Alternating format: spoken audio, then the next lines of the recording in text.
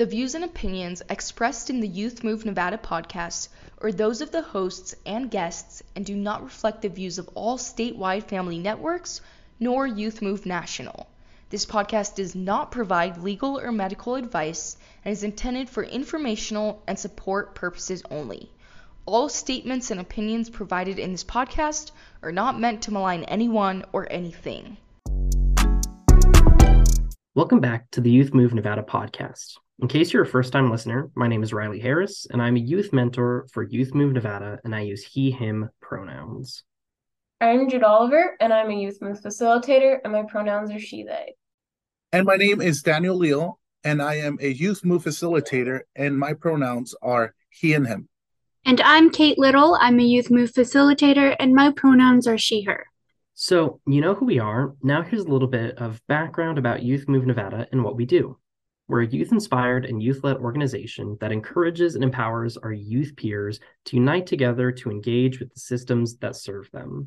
We recognize the power of lived experience, and we are also a strengths-based bridge to improving support services for youth and by youth through our shared experience and expertise. If you're a first-time listener, welcome. And if you are a long-time listener, thank you for your support. So let's get to the reason you tuned in. Welcome back to Youth Move Nevada podcast. I want to get started by welcoming our newest member to our team, Kate Little. Thank you so much, Daniel. I'm happy to be part of the team and can't wait to meet our guest today, Carissa Tashiro. In 1999, the United States Supreme Court decided the case of Olmstead versus LC. The Olmstead decision was based on the Americans with Disability Act, and the court held that people with disabilities have the right to receive state-funded community-based services and supports rather than institutions. This was a huge win for civil rights of people with disability, but I think our guest can tell us more about this. Thank you, Kate. And today with us, we have Carissa Tashiro. Carissa is an attorney with the Nevada Disability and Advocacy Law Center. Recently, Carissa presented on the Olmstead decision at a statewide conference on improving behavioral health response in Nevada and our state Olmstead plan. Thank you so much for joining us today, Carissa. We're excited that you're here to educate us a little bit further on the Olmstead decision. Thanks so much. I'm really excited for the opportunity and appreciate you having me here to discuss this topic. Can you tell us some history of how Olmstead versus LC ended up being heard in the U.S. Supreme Court? Absolutely. So LC in this case is Lois Curtis, and sadly she passed away last fall, but she was a woman with an intellectual disability living in Georgia who also had schizophrenia. At the time, back in the early 90s, the state of Georgia provided no way for Lois to get mental health support at home. So she found herself cycling in and out of psychiatric hospitals. Her condition would get worse. She'd go to the hospital to get treatment. She would get better, but then she'd go back home to no help and get worse again. In 1993, Lois needed mental health treatment, so she checked herself into the Georgia Regional Hospital in Atlanta. After a time, her condition stabilized. Her doctor said she was ready to go home as long as she had the right help, but the help that Lois needed wasn't available because the state only paid for services in the hospital. 2 years later, Lois was still in the hospital, even though medically she didn't need to be there, so she sued. Elaine Wilson, another woman who also had been hospitalized for years at Georgia Regional for the same reasons, joined the suit as an additional plaintiff. Lois and Elaine won at the district court level, the state appealed, and the 11th Circuit affirmed. So then the state sought cert from the United States Supreme Court. In an opinion delivered by the legendary RBG, the Supreme Court held that under Title II of the Americans with Disabilities Act, which prohibits public entities from discriminating against people with disabilities, it is impermissible for a state to only offer treatment in a facility when community-based treatment is appropriate for the person's needs and not opposed by the person with the disability, and when community placement could be reasonably accommodated by the state. Why is the Olmstead decision important, and how does it affect the youth today? So the Olmstead decision is a landmark case in the disability rights movement because it recognizes the profound discriminatory impact of segregating people with disabilities in institutions. The court in that case said that the idea that people with disabilities should be kept in facilities behind closed doors depends on this problematic assumption that people with disabilities are incapable of or unworthy of participating in community life. And also, the court recognized that confinement in an institution severely diminishes the ability of a person to exercise their agency and to have a fulfilling life in so many ways. So today, the Olmstead decision continues to underlie a movement toward a fully inclusive society that recognizes and values the contributions and participation of all people with disabilities. And we know that you were at a mental health conference in Las Vegas earlier this year and co-presented on a panel about Olmstead.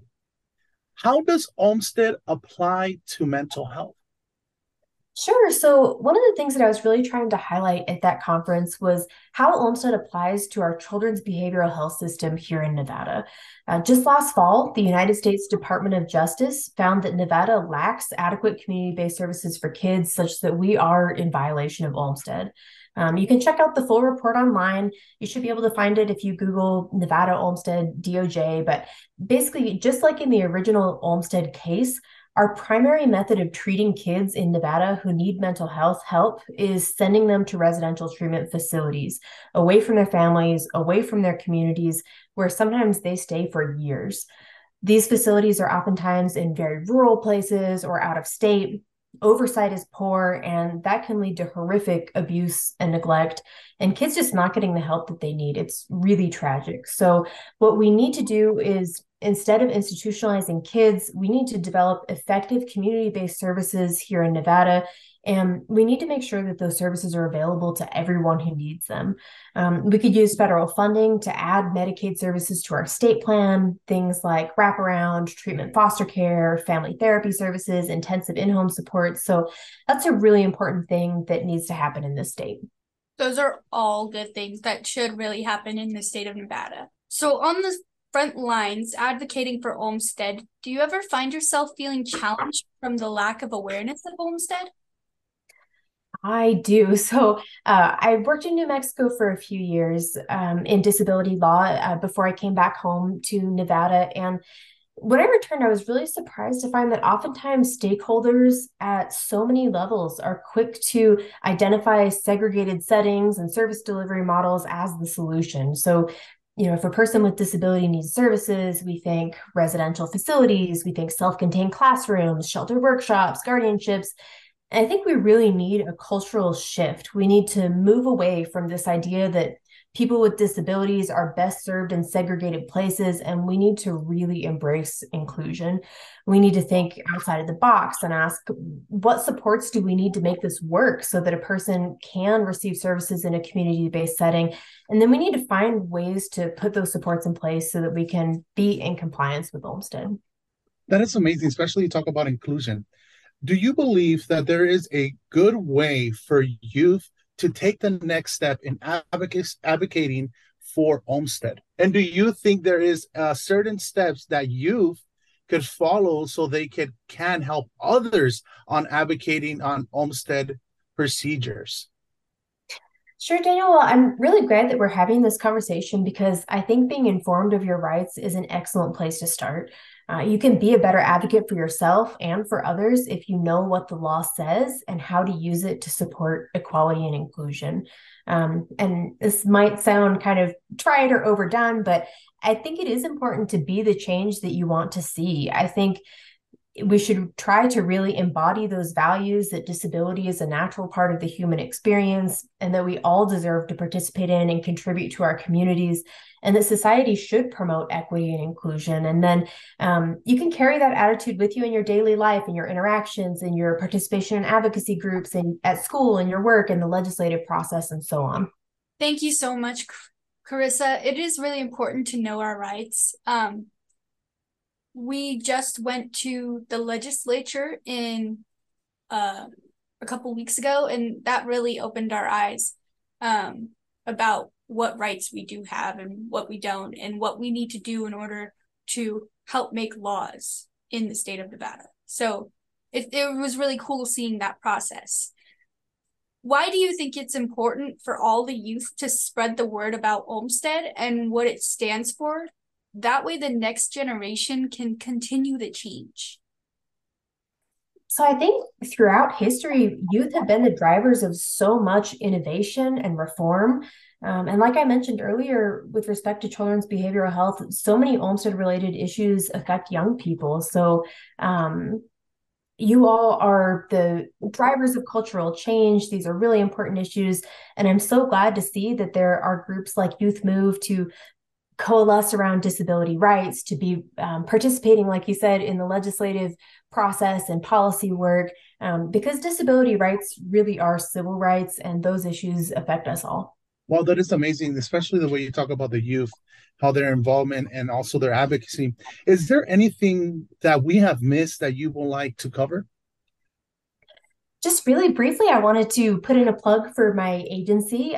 We're the Nevada Disability Advocacy and Law Center, and NDALC is the protection advocacy system for people with disabilities here in Nevada. We're part of a national network, so every state has an agency like ours.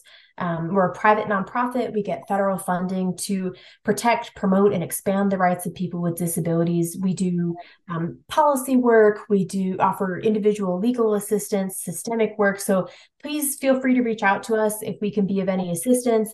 Our website is www.ndalc.org, as in Nevada Disability Advocacy Law Center, ndalc.org.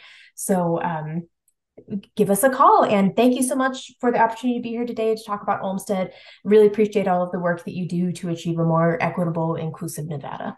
Thanks so much for coming and speaking to us about this today, Carissa. Youth Move is so happy to have a platform and knowledgeable guests like you to help keep the momentum going around the disability movement.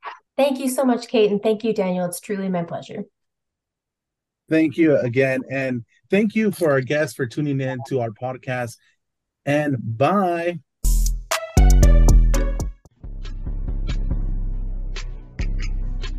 The theme music used in this podcast was created by Youth Move Nevada member TJ Stevens of Phalange Entertainment.